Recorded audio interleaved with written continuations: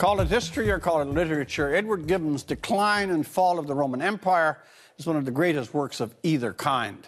And the inspiration to write it came on a visit to Rome, quotation, as I sat musing amidst the ruins of the capital while the barefoot friars were singing vespers in the temple of Jupiter.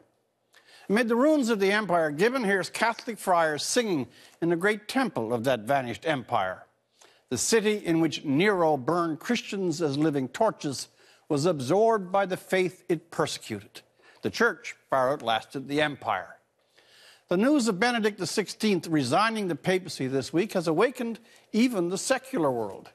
Amid shootouts, the U.S. State of the Union, cruise ships lost, and monkeys wandering around IKEA, an octogenarian in weak bodily health, attached to what progressive thought has long seen as a ponderous anachronism, claims headlines and news specials.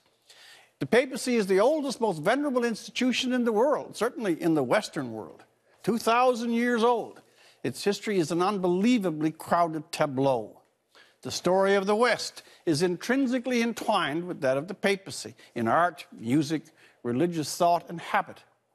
It's worth an aside to remark how many who are not religious have thrown a blast at the 85-year-old, chastening him for resigning, implying that for a pope, he was being selfish or weak.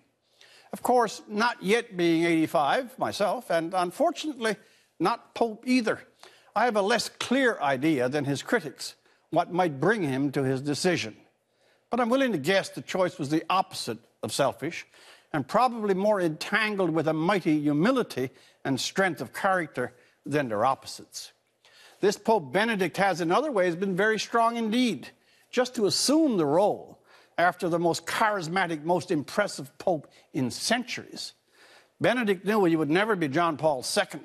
The latter was, if the term will be allowed, a spiritual genius who projected himself before great rallies in the cameras of the world, both in his days of strength and in his days of weakness and bodily decay. The current pope's gifts are of a different order, as his temperament is more inward and reserved.